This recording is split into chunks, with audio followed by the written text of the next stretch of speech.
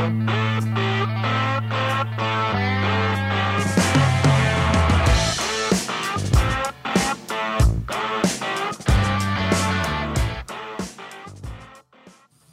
evening and welcome back to this week's episode of the Mary Trump Show strategy session, where every week my panel and I try to figure out ways to help voters understand what's at stake, particularly in the 2022 midterms. And our pets join us in that endeavor. There are 168 days until the midterms, and tonight I'm really honored. I couldn't have asked for a better panel, particularly in light of recent events. So I'm honored to have joining me Dahlia Lithwick, senior editor at Slate, contributing editor at Newsweek, and host of the excellent, not to be missed podcast Amicus.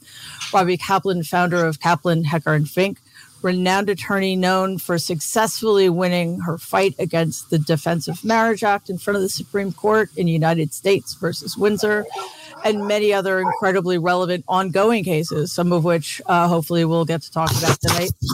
And Jen Taub, expert on white-collar crime, professor of law at Western New England University School of Law, and author of the indispensable Big Dirty Money. Thank you all for being here. And, you know, we need to start. Well, I'm going to quote Senator Chris Murphy, who's a Democrat, and after Sandy Hook became one of the most vocal advocates for gun control legislation in the Senate. He said, "I think everybody here is going to be shaken to the core by this." To which I say, no, everybody will not be shaken to the core by this. And this is the problem. 10 people were murdered in Buffalo, New York last week, and today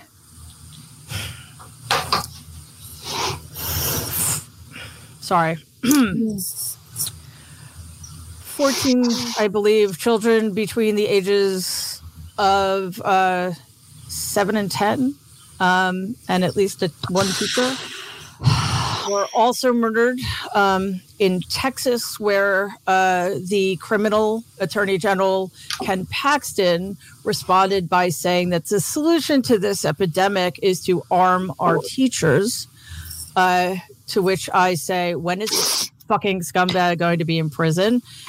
And we need to look at this in light of the fact that the Supreme Court, the radical Supreme Court of the United States, has been hearing a case called New York State Rifle and Pistol Association versus Bruin, which is challenging a New York state law that's been in place for a long time that requires residents to show good cause in order to get a permit for concealed carry. And the radical majority of the Supreme Court apparently wants all New Yorkers to be allowed to conceal carry weapons, because who cares that New York City is one of the most densely populated places on the planet?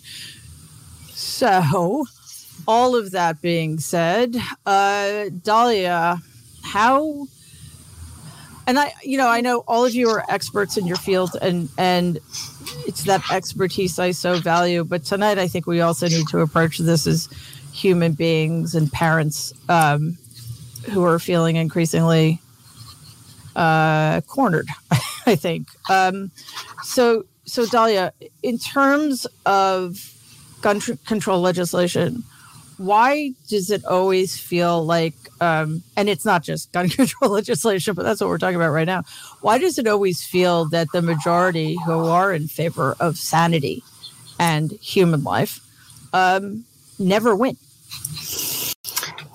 So first of all, Mary, thank you. Thank you for all the work you do. And thank you to these amazing co-conspirators who are also dear friends. And I feel like you do. I feel like I'm just like wearing a hat of pain right now. And I'm thinking about having teenage sons. I know you all are thinking about, what it is to like send your kids off to school and not be super sure what's going to happen and how that informs everything and how insane that is. To your question, I guess, Mary, I would just say this. The conversation we were a little bit more going to have, which wasn't going to be about guns, but abortion, was what do you do when massive majorities of people don't want a thing? And we live in a moment where the Supreme Court makes you have the thing, right? And that we are living in a moment of massive, unprecedented, certainly since the founding, minority rule. And that you have, we can talk about the fact that 5 of the 6 Republicans on the current U.S. Supreme Court lost the popular, were appointed by presidents who lost the popular election, but for the Electoral College, they would not have been president. They were then empowered to seat people.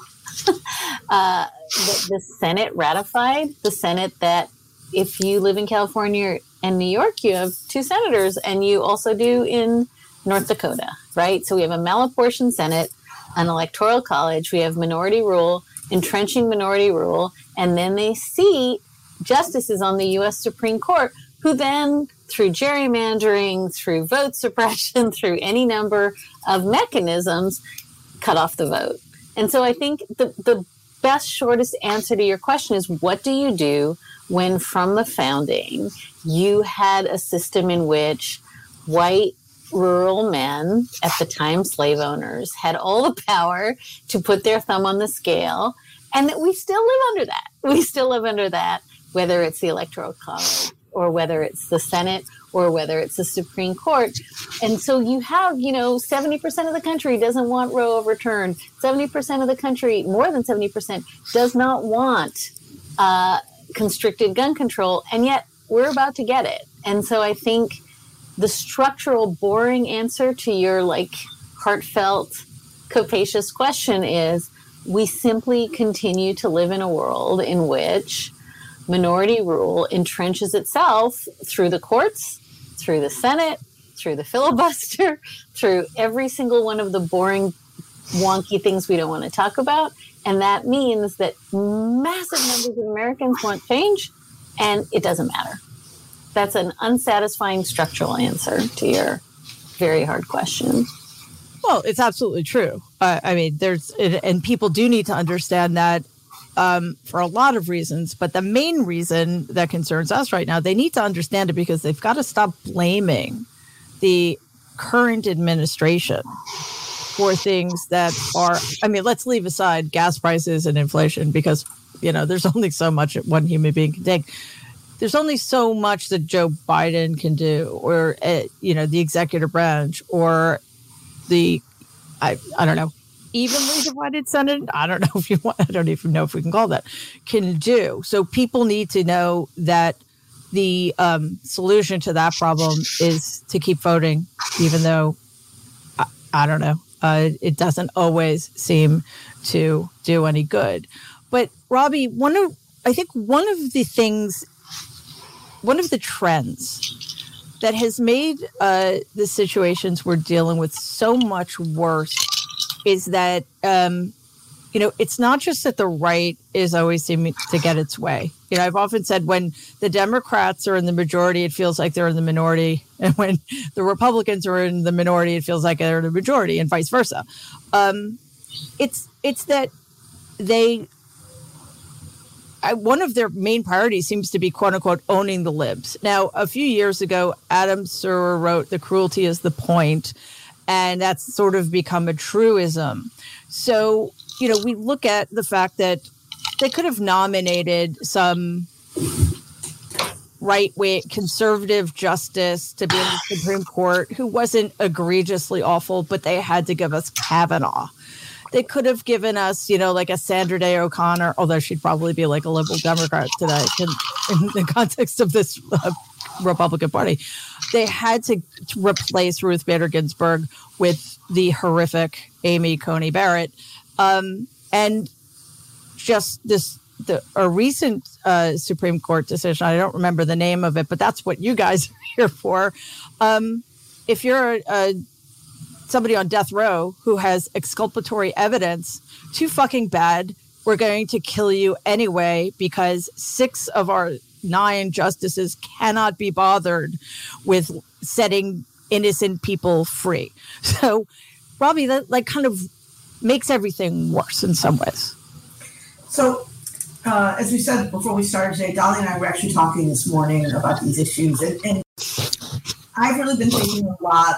I mean, I think Adam Servo was right that the cruelty is the point, and that we live, I think, and this is going to sound really down, and I'm sorry for that, but we live in a world today of outrage and repeated outrage, incident after tragedy after tragedy after tragedy, which was, by the way, is a distinct strategy for fascism. One of the primary foundational ideas of fascism is this constant shock and outrage. And I'm not saying we're in a fascist country yet, but it feels like we're living in a world where, whether it's Texas just today, it's Buffalo only several days ago, it's what's happening I just wrote a list, what's happening in the Ukraine, and the incredible cruelty and ignorance and loss of life that is happening there. It's the draft opinion in Dobbs. It's what's happening with voting everywhere. Even in New York, the voting situation is crazy right now because of the redistricting. And I just have to say this because she's a friend and it's really been getting to me. The way that Amber Heard is being treated daily, televised to millions of people. It was either Michelle Goldberg or Jessica Bennett who said that there's no decency anymore. It's true for Amber's trial, but it's true for our society. Yep. That's, even with the Supreme Court majority, the conservative majority in the past, there was a sense of decency. There was a line. I'm curious to hear what Dahlia and Jen think about this, but there's a line that they wouldn't cross. There was a desire to at least embrace or be limited by kind of accepted views and beliefs that we have in our culture. And I'm not sure that exists anymore. And I'm not even sure if we have those accepted mainstream beliefs anymore. Well, we know for a fact, not that we can prove it in a court of law because these people are wily and know how to lie and get away with it. At least 3 people, and probably 4, because Clarence Thomas, pretty sure he committed perjury as well. 4 out of 9 Supreme Court justices are on the court because they lied, at least in the 3 most recent cases, about stare decisis. They clearly did not have a sudden epiphany that Roe was poorly decided in the last 1 to 3 years, right? So, Jen, picking up where Robbie left off, part of the problem too is the utter contempt shown not just while they were in their confirmation hearings, but now they don't even bother in most cases to be honest and open about why they've decided. They're not showing their work. They're using these shadow dockets, or on the other hand, they're doing what Samuel Alito did and hand down what I refer to as a medieval torture device of an opinion. So it's also just the open contempt for people who disagree with them. And how do we, and the sheer partisanship, which they show outside of the court as well. How do we, because this has always been a problem on the left, how do we help people understand just how relevant, I mean, do we have to keep losing rights, whether it's voting rights or rights to be a fully realized human being before people on the left are going to pay attention? So, Mary, I heard that you said for me to pick up where Robbie is, and I'm going to do that, but where I'm right now is just a cauldron of rage and sadness and fear. Yep. But there is a connection to the Supreme Court there, which is this. And I don't know if I'm talking too quietly, but not at all. The hypocrisy. Let me just say, there are places where you can't have guns. That includes the United States Supreme Court. That and NRA conventions, yes. That includes NRA conventions. That includes the floor of Congress. That includes private schools, private clubs that these people belong to, and so on. It's good for we, not for thee. They are above the laws that us mere mortals must follow. Let me also, though, tie back to something, because kind of the miracle of things is before we saw what happened today in Texas, I had an optimistic thing to say, building on the negativity that we all feel about the anti-majoritarian institutions. And so we know the U.S. Supreme Court, the way we know that for not only were they dishonest under oath, but we also know that a certain president appointed many of them, that they're appointed based on the presidency, which itself is an anti-majoritarian position, because we have electoral college. We also know the Senate that does the confirmations and how that's distributed. We have all these institutions, and the federal government is largely captured at this point. So I was being very hopeful, saying, okay, Alito says we should take it to the states. We really do need to take it to the states. And I was going to talk about an article I just read in The Nation about the importance of abortion rights groups in the states. But here's the hypocrisy. This is why I can't even speak. It sounds like I'm speaking, but I'm actually just screaming, and maybe words are coming out. But here's the deal. We can't take it to the states when it comes to the Second Amendment. Why the fuck not? Apparently, I'm not qualified enough to be able to read those words, but they do talk about a well-regulated militia. Send that back to the states to decide what they consider to be their internal well-regulated militias. Now, one last thing. There'll be more things, which is this. Although I've gone to law school and I teach law, I never really learned to think like a lawyer, right? I can write like a lawyer, I can speak like a lawyer, but I think like a human. And there's nothing in any society throughout history but dishonor, shame, and complete sadness when you see children being killed. And as much as I thought we were all just numb to death after 1 million people died from COVID, many of whom we could have saved here and worldwide if we had the proper response here in the United States from the beginning. I thought we were numb to that, but apparently many of us are not. And I hope that these people on this podcast who are smarter than me can figure out how we can actually, no, they can't save children. That's what I have to say. Well, it is, that is the conundrum. Yes. I mean, on the one hand, we are dealing with a vast majority, hopefully a minority, but a significant minority of people in this country who don't fucking care. I had a conversation, it seems like it was 500 years ago, but I think it was in the fall of 2020 with my friend Ruth Ben-Ghiat. And I was mentioning to her that one of the things that just blew my mind was the fact that, people who were saying it was a hoax, or were saying that the vaccine weren't going to get vaccinated and weren't going to wear masks because my body, my choice, right? That they didn't seem to care that they were putting the lives of people they love at risk, including themselves. And she made what turned out to be a quite prescient point, that the devaluation of human life is something that's happened over time, and that has been fueled in large part by the gun lobby and the preference of guns over lives, including lives of children. And Dahlia, I think between that, how do you fight somebody who's perfectly willing to, die for no reason? There's and then the other hand, as you all have been laying out, we live in a very literally unfair system.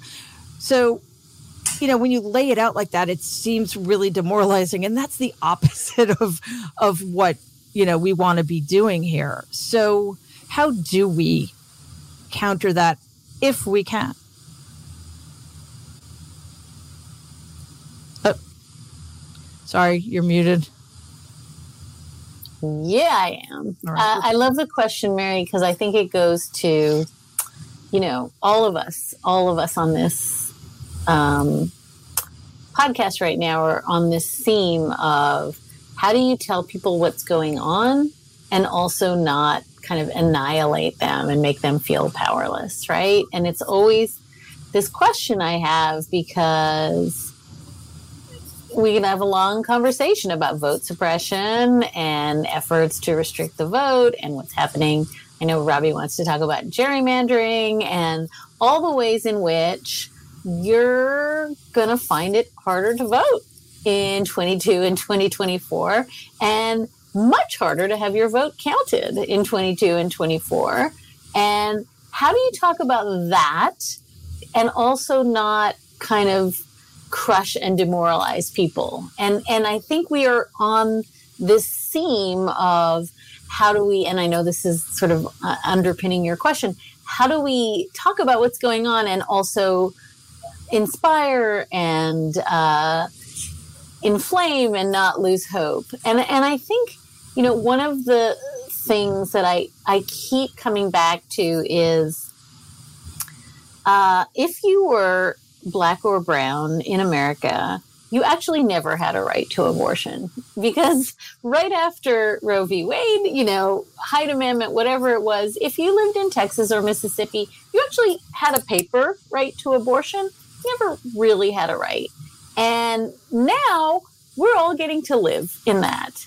By the same token, and I'm thinking here of Carol Anderson, the historian, who, you know, said on my podcast in right before the 2020 election, welcome to America, white people, vote like you're Black. Because if you are a person of color in America, you actually never, you had a right to vote that was on paper, and you stood in a line for a really long time. And if you were very lucky, you had water and something to power your phone and comfortable shoes. And so I think part of the answer is, and this seems long-winded, but I hope I'm sort of sticking the landing here, that we all now get to see what it was like to be not privileged, not lucky, not born in the right time and place. Because if you were not privileged and not lucky and not born in the right time and place, you always voted like this. This was always your healthcare system. This was always your educational system. This was redlining. This is your neighborhood.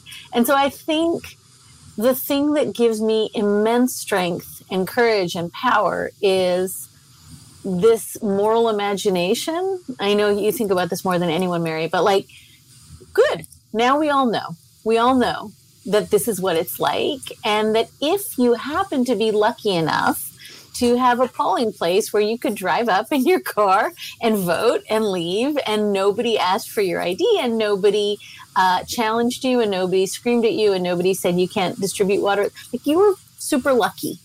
And so I think part of the challenge right at this moment is to say, whatever the context is, many, many, many, many millions of people have lived like this forever. And the hard thing is, okay, now it's leveled down. We all see it. But the good thing is we can all name it and we can respond to it. And it is much, much better than saying this isn't happening. And so I think this is a very roundabout way of saying that the gaslighting has been our enemy. The like claims that, oh, you know, this isn't happening to you, so it's not happening. I think that's over in about 1,000 contexts. And while that is brutally painful for all the reasons Jen just described, I think it's better to just be direct and true, and then you can organize. Does that make sense? Oh, it makes perfect sense. And it there's so much there. While you were talking, I was thinking about something Eric Foner wrote in his short history of Reconstruction. And I'm sort of obsessed with Reconstruction because it was so much was accomplished, and yet it's one of the greatest failures in human history. And he basically, I'm paraphrasing, he basically said, imagine how the political landscape would have changed if Northerners had protected the rights of newly freed, formerly enslaved people instead of the rights of the traders who were responsible for the deaths of over 700,000 Americans. You know, think about it. Mississippi had 2 Black senators during Reconstruction. And then more recently, because I'm going off on a tangent, but I'm increasingly struck by that because in order to combat that potential, what white Southerners ended up doing was turning the South into a closed fascist state for several decades. And then we get the Voting Rights Act in 64. Sorry, I don't remember. One of those. It was like around when I was born, which is also terrifying and sad. But Robbie, as Dahlia says, it's always so temporary because then we get a John Roberts Supreme Court, and his number one goal in life seems to be to annihilate the Voting Rights Act. And from Shelby v. Holder on down, it's just gotten worse and worse. And as you know, as Dahlia alluded to, now like you can't give people water who are. I mean, you could probably give water to white people if they have to wait in line for more than 5 minutes. Which basically I've only had to do once in my life. You've got a bunch of Black Americans waiting online for 9 hours. You can't give them water. You can't give them food. You can't do anything for them because, these people are so endlessly creative about how they want to fuck over people of color in America. So, yes, white America, white women in particular, who a majority of whom voted for Donald twice, welcome to a world in which you don't have the rights of a full citizen. But Robbie, like, how many rights do we give up before we do anything about it? And how hard is it to get rights back once you've lost them? I don't have happy answers to either of those questions. As to how far it has to go, I don't know. I mean, look, I'm part of me is a hopeless optimist, and part of me thinks, okay, this is the final line when something like the Dobbs draft gets issued and women throughout the country are told that they're second-class citizens, and that poor woman, I don't know, you read about in Indiana, who acknowledged to her church that she'd been raped as a 16-year-old by the pastor, gets pregnant and needs to do something about it and has to hide the pregnancy and then needs an abortion. Maybe that's the line. Maybe people will finally realize that we need to do something about this country and its fundamentally anti-democratic structure right now. But I don't know. I think there should be a lot of really pissed off women, but there have been a lot of really pissed off women for a long time. And as to the question of how to get the right back, I mean, there's legislation, obviously, that can happen. There's federal and state legislation that can happen. But how we get it back in terms of the Constitution is a very, very hard question, because this court is going to be subject to some kind of a radical reform in terms of the number of justices or something. This is going to be the court for the rest of our lifetimes. Well, and once they take something away, I don't think they're getting it back again anytime soon. I want to stick with you for a second, Robbie, because I know I kind of set you up with a very grim question, and I apologize, but I live in grimness, so that's fine. Yeah. But it sort of feels like now is the time for radical reform. But I kind of feel, and again, most people probably don't believe me, but I am an optimist, unfailing optimist. Maybe not anymore, but I used to be. Until about 4 years ago. So I don't think it's over by any stretch of the imagination. But I do think if we lose in 2022, either the House or Senate or both, it will be over, because there will no longer be a free and fair election in America. So part of it is, again, like, how do you help people understand that without demoralizing them and enervating them? But how do you explain the inaction of the party and the seeming inaction? Because, people don't understand it, the way everything works necessarily. And I have to be completely honest, I'm not really sure why certain things haven't been done either. So how do we square that? Well, that's why 2022 is so scary, because in reality today, we're not really, assuming we're all Democrats in this call, we're not really the majority party in Congress. We really don't have the majority in the Senate. Right. We're we have 2 Democrats who aren't voting with Democrats and aren't willing to pass the kind of legislation that the overwhelming majority of Democrats want them to pass. And they're not willing to vote against the filibuster in any respect for voting rights or for any other reason. Gun control, I think Manchin just said today he wouldn't do it. So we don't have a majority. We're not really in control of all 3 branches. We're only in control of the White House. And if we lose more votes in 2022, it's only going to get hellishly worse.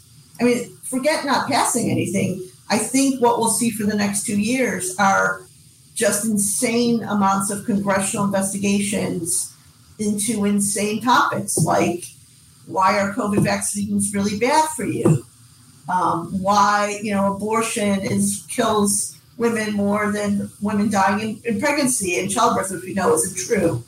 Lots and lots about Hunter Biden's laptop. That's what they're going to be doing. And the idea of getting anything constructive done, as bad as it is now, it'll be much, much worse. And it's true. They will try to do greater damage to voting rights and the status of voting rights than already exists. So people need to, I guess the only answer is if you got to wait, for hours in the sun, unfortunately, bring a sun hat, put on your suntan lotion, bring your own water.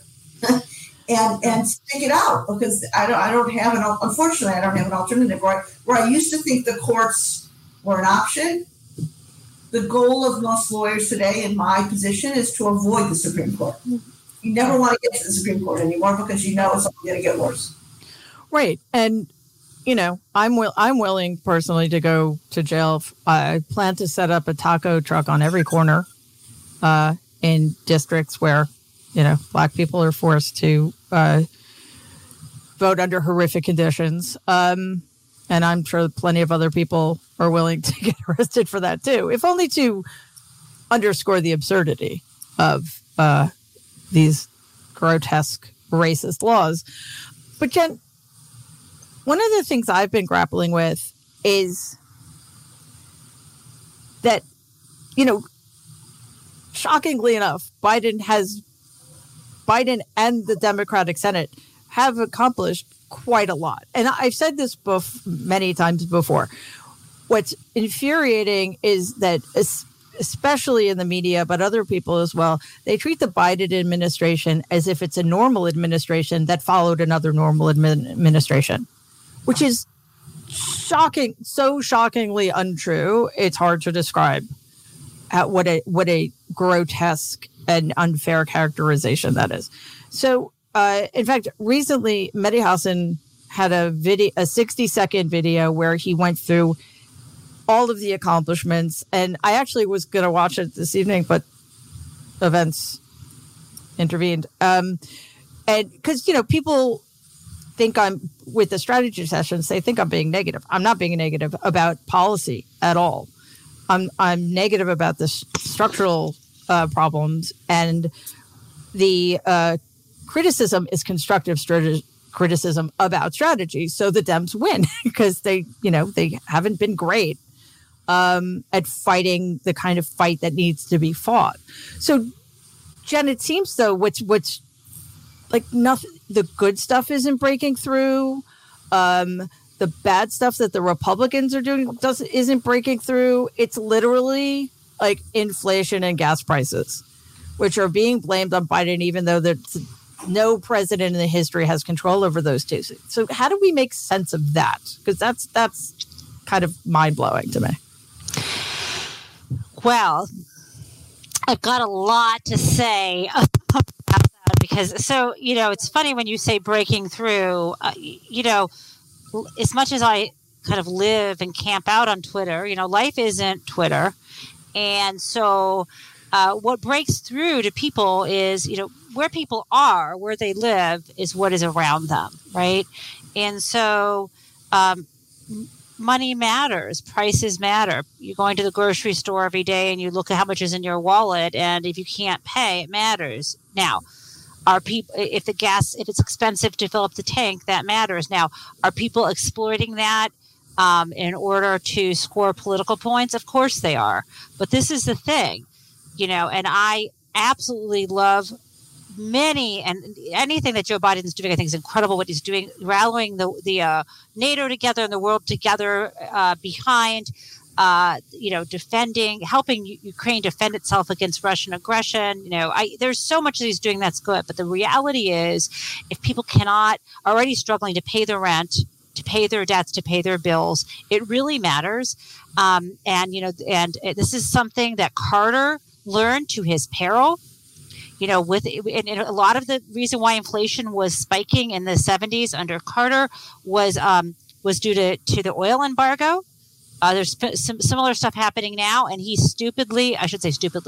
naively let Paul Volcker, who everybody worships, but I have a different view, break the back of inflation, which meant jacking up interest rates into the 20s. It killed the Carter presidency. Do you know what Nixon did when he was trying to tame inflation? Because Nixon, the thing about the Republicans is they can be, the current Republican Party now and before is willing to live in the contradictions. And sometimes it actually helps people. I hate to say one good thing about Donald, but he poured money into the economy. Now we have inflation, but he was the one who poured money into the economy when everyone was losing their jobs during the pandemic, right? They didn't hesitate to do that. Now, I'm sure he did it because he wanted to Mitch McConnell. Right. Okay. But, we have to, Biden at least is being honest about inflation, but unfortunately, so what did Nixon do? Price controls. He capped prices. And I know that's something that the Democrats don't want to do, but, the president has a lot more authority and he has to fucking use it. Because, the trouble sometimes with neoliberal Democrats is that we think that we want to play by a certain kind of rules that Larry Summers laid out, who has now just been, Larry Summers, who's been saying prices aren't increasing because of concentration and monopolization. Now it turns out he's wrong. Like, listen, folks, I'm not going to expect Congress to understand economics, but you would think that they would at least, and Biden to fully understand all these moving pieces, but at least understand history. So that's what I have to say about inflation. If you don't mind, I have just one thing to say about, I'm not as depressed. I'm not where Robbie is saying, or Dahlia is saying, 2022, if we lose that, it's over. Or you said that, Mary. Hey guys, it's already over. So that's what I'm happy about. I'm not sitting around going, oh my God, Grandpa's already dead. Like, it's over, folks. It's over. Institutions change. The Democratic Party was once an institution of slavery and racism. The Supreme Court was once an institution that we could look up to and lived up to the power grab it took with Marbury versus Madison, saying that it was going to be the final arbiter of what the Constitution means. That's not the Supreme Court. They let Kavanaugh on that court. The Supreme Gorsuch was willing to take Garland's spot. That Supreme Court is a Shonda. It's not even a Shonda because of, anyway, it doesn't, it is what it is. It's a political body. It's blatantly undermining women's rights. So that's what it is. I have no respect for that institution. And I'm sorry for Elena Kagan, who says, how will we get the stench off? It's not coming off. I'm really sorry for Justice Jackson. Oh, I love her though. That's one of the reasons. So that's amazing, and I feel terrible. She can still. But you know what? But life is complicated. She can be one of the good people there. But that's so we have the frog has boiled. Get out of the water. Find a place where it's not. So what I'm saying is, I do think in some places we have to work in the states. Think about the states. States that will only elect Republicans still passed a $15 minimum wage. We've got to find the power where we have. And I'm not just saying this on my own. I did speak in like October of 2021. I ran into this mathematical genius from data scientist from Princeton University, whose name I'm going to forget. And, the only thing we have holding our democracy on by a thread is building in the states in grassroots way, school boards, all of it. It's not just running for office. It's showing up at the school board meetings. It's telling these people, put the books back in the school. It's saying our trans kids deserve respect. All of it. We need to be there because we've lost some of these institutions. I'm not going to try to put, lipstick on Kavanaugh. He's a pig. It's over. That. But I'm going to find places that we can still save and build from there. Well, I agree. I mean, I when I say if we lose in 22, it's over, I mean, it's shorthand. America's not a democracy. It's never been a democracy, but it has the potential of being a democracy. If we lose in 2022, I think that potential is gone. But you're right in terms of just being realistic about where we are is important, because I think the Supreme Court is one of those institutions, kind of like religious organizations, that are automatically given respect. We need to change that. In fact, one good thing Donald did do is show us just how weak our institutions are. And clearly, we need to take that with us going forward. And I don't even think we need to rebuild them. I think we need to reimagine everything from the ground up. So, Dahlia, Robbie was talking earlier about, what the Republicans are going to do if they get into power. My question is, even though the margins are slim, and I don't think there's an answer to this necessarily, but it has to do with failures of accountability, which is something I'm obsessed with, because we see it with Ken Paxton, whom I referred to earlier. We see it with Matt Gaetz, whatever his name is. We see it with all sorts of elected Republicans who've committed malfeasance and never been held to account for it. We see it with the January 6th, and who knows what's happening with that. But and the problem, of course, is that they're not held accountable. They become emboldened. They commit even more egregious bad acts or potentially crimes. We saw that with Donald after both impeachments. So I'm just not sure why the Democrats aren't holding their own hearings, not just about January 6th, although that's incredibly important, but about the fact that, hundreds of thousands of people were essentially willfully killed because of the malignant inaction of the administration. And we can go on. And yet, I don't know, we can't leave it all up to one committee that's going to hold 6 hearings. So I think two things that are threaded through everything we've heard tonight. One is the system is working exactly as it was designed. It was designed to privilege land-owning white males for long-time slave-holding land-owning white males, and it's working, right? And that's so that asymmetry is baked in, and part of that asymmetry is why the Republican Party is looking around saying, we never need to get another vote. We could keep winning. Millions more people might vote for the other side, and we will keep winning. So, we start with that asymmetry, right? And stipulate to that. And then I think stipulate to this other thing that is under what Jen just said, which is really important, which is if you are the Democratic Party, you are inherently trying to do two things at once. You are trying to prop up institutions, and you are also trying to fight what the other side is doing. And how different that is. Think about Bill Barr's Justice Department, right? Bill Barr's Justice Department wasn't trying to prop up the integrity or the dignity or the regard for the Justice Department. He was just trying to go after Donald Trump's enemies and bolster Donald Trump's friends. So that's a two-front war, right? Merrick Garland, for all that everybody wants to crack on him and for all that anyone wants to crack on Stephen Breyer, are doing two things at once. They are trying to really shore up institutions that are crumbling in front of their eyes because, and I say this all the time, without those institutions, we're in big honking trouble, right? No. We don't function. If we don't have a functioning Justice Department, if we don't have a functioning federal, Article 3 court, if we don't have a functioning, system of rule of law, then we have nothing. We have, as I often say, Plan B is the army. That's not good, right? Now we're just in Hungary. And so I think that the Republicans are, literally. Right. And so they are literally in Hungary. But I just want to make this point that it's so easy and fashionable to say, like, Biden sucks and Garland sucks and, Breyer sucks. And everybody who's trying to do these two things at once sucks. But it is much, much easier to do what, Elise Stefanik is doing, which is burn it all down, don't care about the institution, than it is to do two things.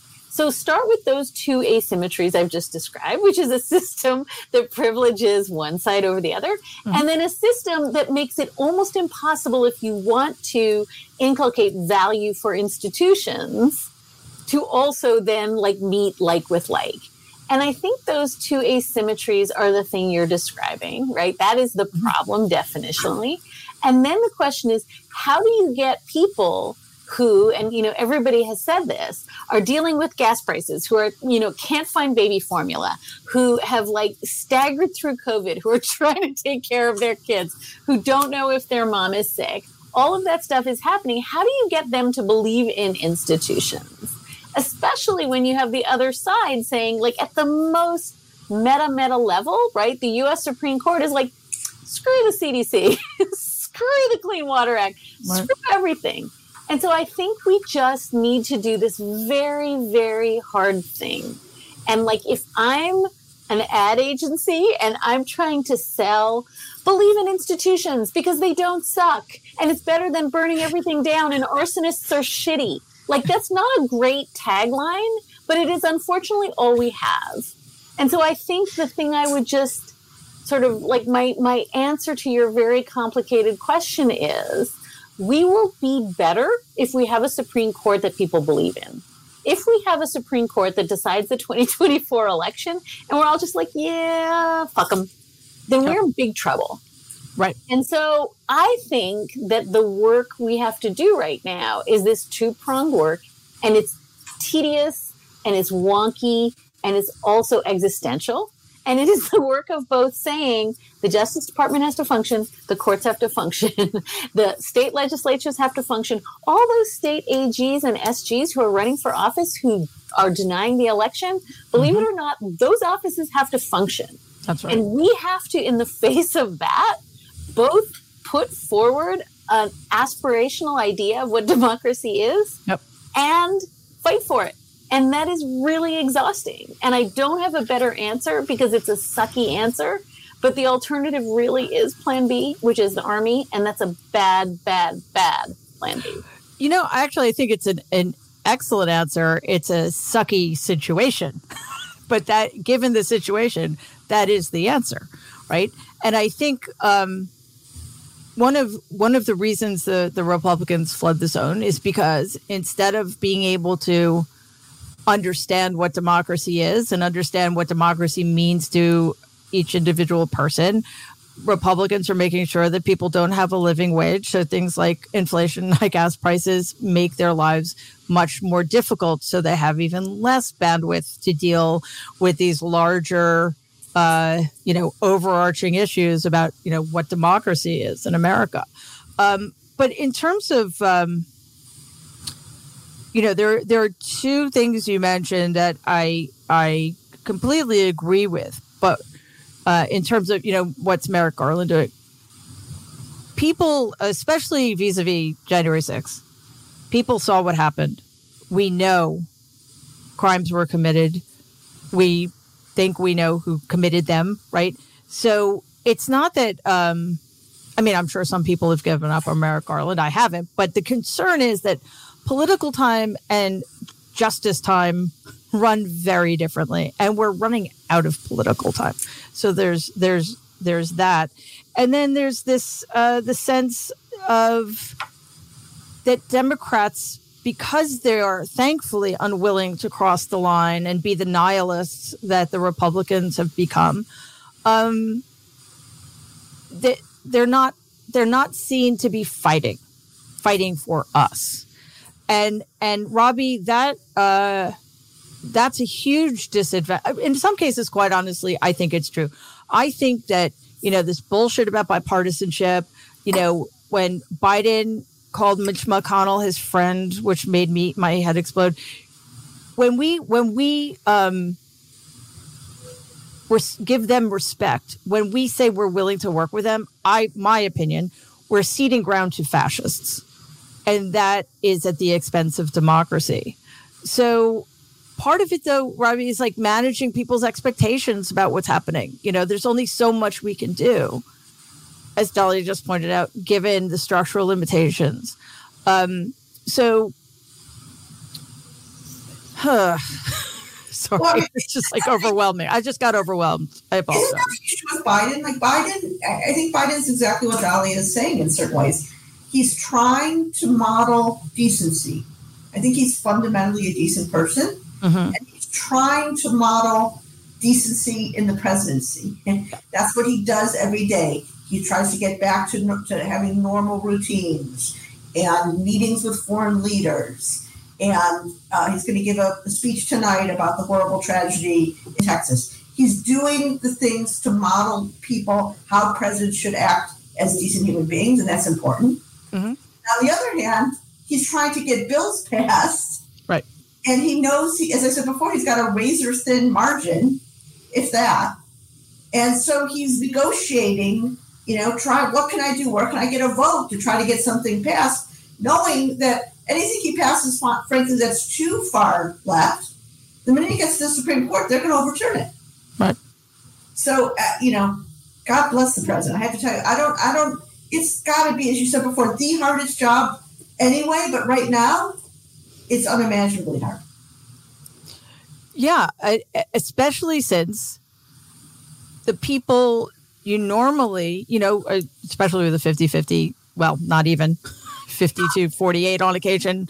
Although, as a quick aside, I recently read that Manchin and Sinema vote with Biden in excess of like 92-93% of the time. It's only on the things that really, really matter.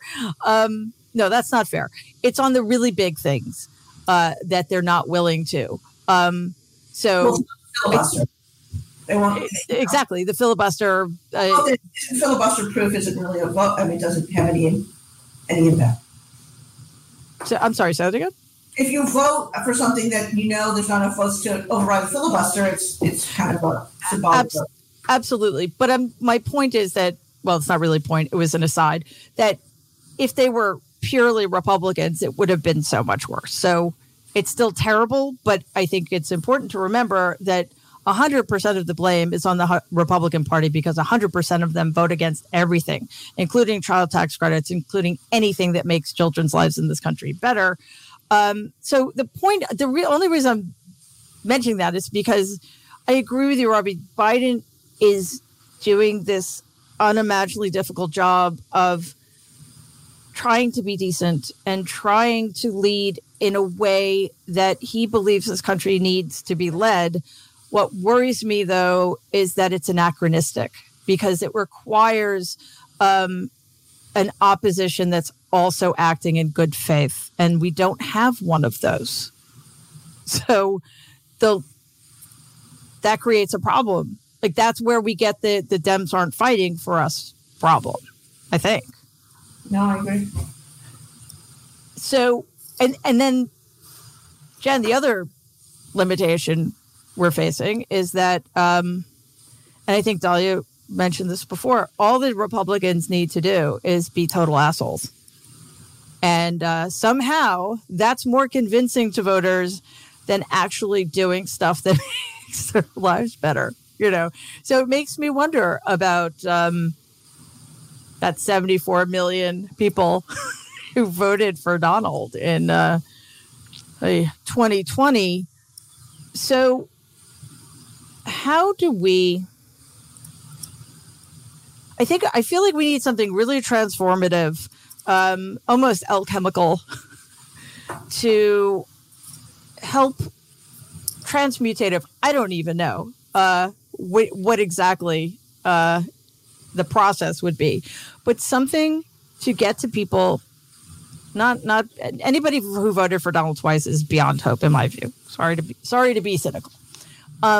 But the people who either don't vote or are tired and feel like the Democratic base is always taken for granted, et cetera, et cetera. There has to be something. I think Robbie used the word aspirational. And I think that's what Biden's shooting for. But I think we need to be aspirational in a context that's realistic, right? It's just us. It's not the Republicans. It's just us. So what do you think is a potential way to approach that without being like them? You know, if we're like them, we lose. And what's the point anyway? Right. I was with you until you said without being like them. There's some like them things that I want to talk about, which is this. For those who want to change policy, maintain control of the levers of power, which means the majority, and that means you have the committees and so on, and being able to nominate people to the courts. In order to do that, you know, we have to think more about what moves real people. People, and I consider myself a real person in this, except in this one way. Right before the 2016 election, someone, I don't know who wrote about this, they said, you know, America isn't right and left. I mean, it ends up being expressed that way, but we're the, you know, people who read and watch art films and drink wine, and then the people who like reality TV show and sports and stuff like that, right? Like there's a different, and this cuts across class, it cuts across, so I guess what I'm saying is, I think Democrats are forgetting that you're trying to make it sound like all of us, including those in power, not you're making it. I do this too. We're like, well, because we're all hoping to maintain institutions and we do want, you know, most of us are pro-choice. We want the same things, but individual people, you, me, anyone else, have our own personal ambition. Can I just clarify something really quickly? Yes. When I say be like them, I meant we can't be like the Republican Party. We can't cheat, lie, and steal. No. I know. Okay, I know you mean that. But what we need, let me just try to make it shorter. You know, when you cast someone in a movie, when you put someone in the front, there's the front of the house and then there's the back of the house, right? In other words, we need to be more methodical about the candidates who run, who can win, who are thoughtful. I mean, Biden is a great candidate because I think he was, you know, I had a different person who was my choice, but he's someone who appealed to people. He's a good man. He's relatable. In fact, those interpersonal skills are what let him do the NATO stuff. All the, you know, people who want to, all of us who want to get in the weeds, some of us have no business running for office. And I think that, you know, sometimes it's ego when people want to take their billions of dollars and run, but the Democrats should be thinking really carefully about cultivating candidates who are people who have a lot of celebrity already. And I know you're going to hate that. And I don't, you know, but people may hate hearing me say that. But, you know, that's what helped Donald win. That's what helped Reagan win. I've also over time seen that. Anyway, I could go on and on and on about this, but we cannot over intellectualize what appeals to people on a human trust level. And that's it. You know, that's what I think we have to think in a non-linear sometimes, and not, you know, everyone has all the good policy ideas. We all want to do very similar things policy-wise. People need to see somebody who appeals to them, who they can trust, who they will watch, who they already know. That's what's going to work in this day and age when people are so scattered across their different silos of information. The only thing that breaks through silos of information, Mary, is that kind of visual that people recognize and trust somebody. Sad to say. Yeah, no, we need to be realistic. I interpreted what you said to mean Bill de Blasio, don't run for Congress. Oh, my God. But that aside, you're right. The difference is those people need to be substantive and smart and not sadists. I think that would be helpful. And that's the thing. Democrats need to learn how to fight in a way that isn't mean and cynical and cheap, but in a way that makes people feel like we've got their backs. Right. Obama had charisma. Yes. I'm just going to say that. Charisma. That's my message. Charisma. Jen, I hate saying this more than you can possibly imagine. Donald has charisma. He doesn't I mean, if you met him, you would see it. And then 5 seconds afterwards, you would be like, oh my God, but he's just horrible. It wouldn't appeal to you. It doesn't appeal to us. It appeals to tens of millions of people. I don't understand it, but he has it. The good news for us is that I don't see anybody else in the Republican Party who has any of that. So they don't have a very deep bench there. But anyway. And Elon Musk is a Canadian, so you don't have to worry about his sadistic charisma. I thought he was South African. Anyway, he can't. Oh, is he South African or Canadian? Whatever. He lives in Canada. Okay. What? Right. Sorry, Dahlia. He can't run for president. I don't want to malign the Canadians, Dahlia. Okay. Let me rephrase that. He can't buy the presidency. Although, I think he can try. Sorry? He can try, for sure. He can try. Yeah, he might just buy the Constitution and get rid of that. Can I say one tiny thing at the risk of going a minute over? Oh, there's no time limit. The thing I loved about your book, Mary, this is the fangirl portion of the show, is that it purported to be about Donald Trump, but it was really about us, right? It was about us.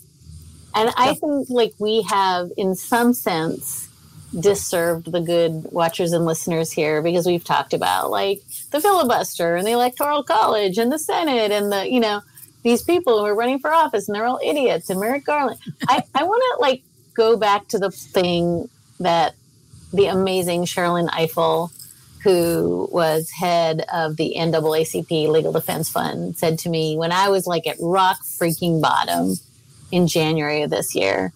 She said, our superpower, particularly as women, is empathy. Okay. It is compassion. It is the ability to code switch, to live in and out of power at the same time. And because I really love what Jen is saying about leadership, but I think almost more urgently, I want to say this. We have learned that there is this rickety, archaic, horrible system that is about them. And if you continue to say, it sucks, it sucks, it sucks, it is its own form of disempowerment. And so what I want to just say as a tiny kind of coda to what we've all said today is that if we were to all show up and give a shit, and if we were to all say that when, with all due respect, Professor Akhil Amar writing in the Wall Street Journal that hey, don't worry about Dobbs because it's not going to affect LGBTQ rights. It's not going to affect birth control. It's not going to affect anything that matters to you. Then we are being worked. And when Senator Bill Cassidy from Louisiana says, if we just factor out Black women in maternal mortality, then it's not going to affect you. We can choose to succumb to that kind of complete bullshit slicing of the salami to say this doesn't affect you. Or we can do the thing that I think women have been doing really, really well for millennia, which is to say, oh, actually, that does affect me. It does affect me. And so I just want to pull on what Jen just said and say it is really, really easy to be frustrated. But we also just need to see ourselves in other people, and we need to show the fuck up. Right. And first of all, I could listen to you and Sherilyn Ifill talk forever. Me seriously, too. It was phenomenal. Although it's funny, I've been saying for a while, it's a very difficult time to be a human being with empathy. And that is part of the problem, because it's not just our governmental institutions. It's the institutions of humanity are also being eroded by this one side that is relentlessly cruel and divisive and, all the stuff that Donald is. I have one last question to ask you guys, but Robbie, I wanted, if you had any last words about what we were just talking about, I wanted to give you a chance. Look, I think it's a combination. I honestly agree almost with everything that's been said. I think we do have to go back to trying to find common decency and common humanity, and that's probably most effective at the local level. Mm-hmm. So, for example, in my case against the Don't Say Gay law in Florida, our lead plaintiff, Xander Moritz, was told by his school principal he'd had a wonderful time in high school, going on to Harvard valedictorian, and was told by his principal, who he had a great relationship with, that he couldn't mention the fact that he was gay or that he lobbied against the Don't Say Gay bill in his commencement speech. And in this creative, brilliant way, he wrote a speech about his curly hair and said that he had this characteristic of curly hair that's very hard to live with in Florida. He wanted to fight for other kids to have curly hair so they don't have to try to straighten it. And what was heartening to me, and maybe it's just a little, but I think we have to live from these little moments to little moments now, is that he was very, very worried that he would be booed or that other kids would be upset with him because he was ruining their graduation. And it was a very, very fraught moment. And he gave this speech, and he had got a standing ovation from his class, and he got hugged literally by everyone in the community. And that's in Sarasota, Florida, so which is not exactly a Democratic bastion. So if we can create that kind of common humanity, first at the local level and then hopefully back at some point in the national level, I think that's the answer to a lot of this. And it is empathy, as Dahlia said. It's, seeing another human being, seeing yourself in another human being. And it's weird. It's because it's also proximity, which is why marriage equality happened much more quickly than I ever thought it would. So if we can figure out how to connect those things, and I do agree at the local level, because, we need to meet people where they are. And I mean that also ideologically to a point. I mean, there's places I'm certainly not willing to go, but, there are plenty of people for whom we still need to hold out hope. Now, the last thing I always ask my guests on Tuesday night is to come up with a message, a compelling message that we can put on a bumper sticker, because the Democrats are notoriously bad at, they bring a 30-page white paper to a gunfight, and we need something that's going to fit on a magnet or whatever that people can chant and that will motivate people. I know it's a tough ask, but it doesn't need to be. It just needs to be straightforward and to the point. So, anybody want to start? I don't want to blindside anybody. Okay, Jen. So I was going to say my bumper sticker was "fuck the NRA," but then I decided that's a negative thing, and I want to say something positive. So I want to think of the Democratic Party as being pro real life, the real life party. We support real life, real lives. It's sort of not, the fake news, etc. bullshit. Solidarity, I think, would be ultimately my bumper sticker, though. Solidarity. Just solidarity. Okay. That's going to fit on a bumper sticker. With a D, like in the Democratic something or other. Yes, and a big blue D in the middle. Yes. Okay. I'm doing the graphic design as we go. Thank you, Mary. I appreciate it. You're welcome. No, I'm seriously making bumper stickers. I'm selling them, and I'm raising money for candidates with these bumpers. Okay, solidarity. Okay, Dahlia. So first of all, I just want to say thank you. I was like freaking vibrating when we came online an hour ago. I was not sure I was going to hold it together, and I'm just very grateful to have been in this space with you for this hour. That's not a bumper sticker. So my colleague Susan Matthews at Slate is about to launch our next season of Slow Burn, and it's before Roe v. Wade. It's going to be amazing. One of the things she has learned in her interviews with all of these people who were organizing before Roe was that all of these women went to full-time jobs, then they raised their children, then they leafleted, then they went and lobbied the congressman. They worked 22 hours a day, every day. And I guess it goes to my kind of Carol Anderson, vote the way Black people have been voting in America forever. Mm-hmm. I think we have to organize the way vulnerable communities have been organizing in America forever. And I don't know if that's the bumper sticker, but I think this can't be like 7 minutes a day. It's just not going to like buying a mug isn't going to get us there. And like liking on Facebook isn't going to get us there. So I just think, here it is. This is where the rubber hits the road.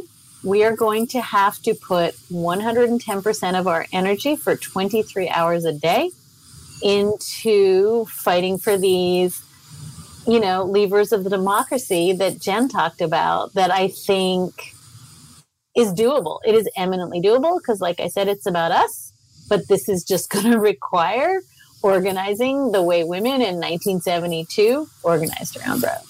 Yeah. And you know how people say, for example, with Ukraine, people would say, we're all Ukraine now, as a way to show solidarity. I think literally we could say we're all vulnerable communities now. Yep. So, okay, Robbie. So I agree with, as always, I agree with Dahlia, but I agree with her gratitude. Me too. It's really not in a good place today, and this helped. And it kind of is a point of what we're saying when we get together and we talk, it's helpful. I think the slogan I would have, and this is so not what I do for a living, but it's kind of the opposite of your uncles make America great. I've been thinking, this is kind of my theme of the day, return to decency. We just need to return to decency in our country. And love it. I'm not saying that's easy, but if we could, we'd be a lot better off. We would. And I think that gets lost in the fight, in the day-to-day being overwhelmed, just struggling to stay above water. Decency. Return to decency 2022. Mine is simple. And we talked about this a lot. It's simply kindness is strength. One of the greatest crimes Donald committed was convincing the American a large percentage of the American people, just as in my family, that cruelty was strength and kindness was weakness. It's quite the opposite. You need to be a strong, grounded, empathetic human being to be kind sometimes. So that's mine. Kindness is strength. Oh, my goodness. Robbie Kaplan, Dahlia Lithwick, Jen Taub, I am beyond grateful that you were here tonight on this very difficult day. I admire the three of you so much. I admire your work. I admire your strength. I admire your commitment to what needs to happen. And I admire your selflessness. So, again, thank you so much for being here. And hopefully you'll come back. Anytime. All right. Thank you. Stay safe.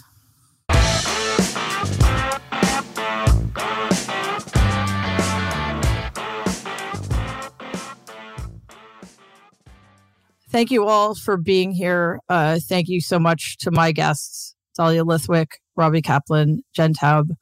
I cannot overstate my admiration for those three very strong women. I'm going to keep it short tonight because I'm feeling quite despondent. Honestly, yes, they helped me tremendously, but the truth of the matter is we're still dealing with this unfolding situation in Texas, and we are going to continue to deal with other situations like this as long as Republicans continue not to give a shit about human life, especially the lives of our children who should be everything to us. And I guess that's how I'll end it tonight. If you care about children, if you care about your own children, if you care about their future, if you care about what we leave them, if you care about the quality of their lives, please make sure that the Republicans are never allowed near the majority ever, ever again. Thank you. Tune back in on Thursday at 7 p.m. Eastern, 4 p.m. Pacific. My guest will be Don Winslow. I think that's going to be a really interesting show. And I'm going to leave it there because, again, it's been a really tough day. So thank you all for being here. Stay safe, and please keep your children safe and be kind. Good night.